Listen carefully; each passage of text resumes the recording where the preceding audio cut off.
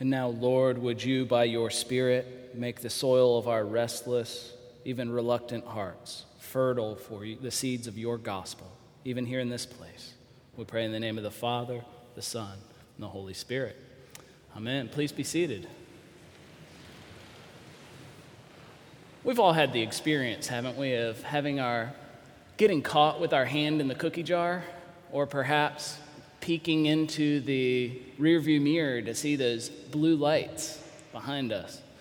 A couple years ago on a 4th of July weekend, Beth and I were taking our kids to go visit family in Georgia. We're leaving Birmingham. We had gotten on the interstate, and we started going down the road, and we weren't but a few miles outside of Birmingham when, the state patrol was out, and I think they were waiting on me, actually. And so I saw the blue lights and had to pull over on the shoulder of the road, and the officer came up, and Beth's just shaking her head, and, oh, goodness, and the kids are going, why'd you stop, Dad? And, roll down the window, and the officer needs license and registration, and, I was speeding. I was guilty as charged, and I thought I was just going with the flow of traffic, though. I didn't think there was that big of a deal, but so we got our ticket, and the officer said, drive safe out there and slow down. I said, yes, sir, of course. He gets back into his patrol car and waits for me to get back onto the interstate. And I make my way back onto the interstate, and you know that feeling when you get in your car and you drive somewhere and you just kind of get into autopilot, and it's almost like, how did I arrive at this place? Just because you know how to get someplace, so you don't necessarily remember all the steps that went into driving from point A to point B. I, like that, moved into just autopilot and started driving in the right lane of the interstate, but I had revved up to where I was over the speed limit again, and Beth said, Adam, what are you doing? And sure enough, I was not but a mile down the road, and blue lights again.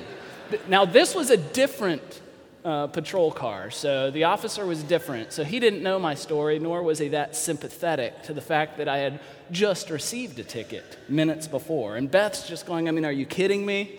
And so this whole shame cloud descends over me, and I'm like, oh, I can't believe I've done this, Who gets pulled over twice in a mile for tickets? And yes, it's me. It's true. But here's a couple things that did not happen when I was pulled over. One thing that did not happen was my heart didn't just kind of swell with gratitude I'm so thankful for a law where there's a speed limit. I'm just so glad there's this law here because it keeps us all safe. That wasn't happening in that moment. Another thing that didn't happen is the officer didn't just walk up to the window of my car and kind of lean in eye level and smile at me and reach over with his arm and say, oh, Adam, my dear brother in Christ, let's pray together to God for some strength to help you be more faithful in obeying the law of the land. Another thing that unfortunately didn't not happen is I did not remain under the speed limit every time I've driven since then. But though I'm thankful to report I have not received very many speeding tickets since. But the thing is, the shame and the sense of condemnation that came over me that second time in particular, it didn't come from actually going faster than the speed limit. It came rather from getting caught. It came from being exposed twice, as my wife gladly points out to me. You see, this condemnation, it appeared in a very physical form, in the form of a financial tax that was going to be exacted from me for my obvious transgression. Believe me, my insurance was painfully aware of my record at this point. But there was that embarrassment and shame of, I got caught twice in a mile. Who does that? You see, all of us, regardless of what the particular black and white issue might have been, when it comes to God's law, we're all guilty. Because that's what the law does. It kind of frames who we are in light of God's perfect law. And like a hunting dog, it points out where the dead duck is. Because we're all accused as guilty as lawbreakers. And so there's probably things that you could think of immediately that you're familiar with in terms of places you've failed. The harsh words that you spoke to a loved one, perhaps it was your spouse or a child. Maybe it's the broken relationship that pains you. Or maybe it's a habit, a particular habit that plagues you with each passing week or month. The pornography problem, the substance abuse issue, the out-of-control credit card spending. We could probably add our own things to that list. And so Paul starts Romans 8:1 after setting the stage for, hey, we're all lawbreakers and we're all in big trouble. He has this phrase that perhaps you've heard before: there's no condemnation for those who are in Christ Jesus. There's no condemnation. This is good news for people who have broken the law, people like me and you. Forgiveness is granted to us by grace through faith, trusting in the finished work of Jesus Christ, not in our own ability to keep God's law. And yet, I think we live in a time, in a culture and society that we don't tend to talk about condemnation or walk around with a real sense of who God is and who we are. So I think sometimes our hearts don't trust this word from God. We kind of come to church and we nod and we go, yeah, there's no condemnation. And then we go out into the world, and I think this is mirrored if you look at the ways we use and interact with social media. Because I think social media reflects how we view ourselves and God in a lot of ways. And the pervasive messaging from the world around us, I think it brings a sense of guilt and shame that constantly reminds you and me, I'm not good enough. I'm not enough. Do you have the right opinion on the issue of the day? Does your life project a sense of fulfillment? Whether your media form of choice is Facebook, Instagram, Snapchat, Pinterest, whatever it is, there's a temptation, isn't there, for us to try to up our game a little bit for our followers. Perhaps to present things as we'd like them to be rather than how they often are. Or we read and look at other people's posts and think, wow, what a cool life they're living. You see, there is, I think, underneath that for you and me, a fear of getting caught, a fear of vulnerability, a fear of being found out, like I was found out that day on the interstate. There's this story that just haunts me from a couple years ago. You may have heard about this. There was a young adult woman in New York City. She was getting ready to go out to meet friends at the club. She had even recently taken pictures and posted on Facebook about how great her life was. Before going out, she climbed to the top of a building and leapt off to her death. Things, it seems, were not as were presented to the world. This woman, she felt she was unworthy, unfit to inhabit the world she had encountered. It's a very dramatic story, a very dramatic example. Perhaps that's not you and me today who are on the verge of such things, and yet I think Thoreau's words are right, that we do live lives of quiet desperation. All of us. Beneath the veneer, beneath the shine, beneath the putting ourselves together and putting our best foot forward, there is a sense of desperation that we all carry. One author called this the Xanax Nation. Xanax is a medication used to prescribe very liberally in the medical world right now for various anxiety disorders. And some people have anxiety disorders that really do need chemical treatment. But the use and prescription of Xanax in particular has rocketed in the past decade. We are anxious people.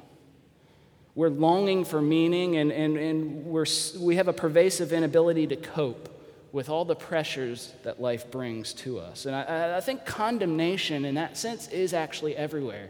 And we're going to walk out from these doors after hearing this message, and at some point this week, I guarantee you're going to get a message to your own heart, either from the outside or from within the depths of your own soul. You're not enough. You're not enough. And I think if we looked at the jagged edges of our lives, places of shame, failure, disappointment, or regret, the things that really keep us up at night, we would understand what Paul's talking about here when he's talking about this law that leads to death and the freedom that Christ brings to us, a freedom from that enslavement. And I do think the most pervasive tyrant for us today is our inability to rest. An inability to rest in who God is. An inability to rest in who we are. We carry this around with us in our pockets all the time. Smartphones, right? Constantly beckoning to us, calling to us, to put ourselves out there, to engage things. Getting messaging of what is going on in other people's lives. Even in calm moments or moments of boredom, what are you drawn to? It's like, why am I checking my email constantly? Why am I looking at messages? Why am I reading the news reports? Happens so quickly. You know, for my kids and in their environment, it's not smartphones so much, but fidget spinners. You've seen these, right? These little gadgets that they can just kind of play with and mess with. They actually have them for adults too, in all kinds of sizes and shapes. Ways that I think that just shows that we have a nervous energy about us, and it's just rendered in this plastic and steel or computerized way that we're searching desperately for a way to unplug between just the errands and work and jettisoning our kids, between karate and clarinet practice and advanced placement tutoring. We're busy, and we've packed our lives, and we don't know what to do when there's not something right in front of us. Paul says there's no condemnation for us in Christ Jesus. There's a line in a Mary Oliver poem that says, "Tell me, what is it you plan to do with your one wild and precious life?" What is it you plan to do with your one wild and precious life? That's what each of us is given, isn't it? It's an invitation that sounds exciting, but it also can feel like pressure.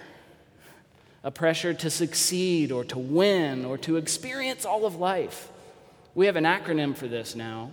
You know this acronym, FOMO, the fear of missing out. FOMO, I've got FOMO. I don't want to miss out. And I think that's what draws us to always be on our phone, to always wonder what experience we might be able to have.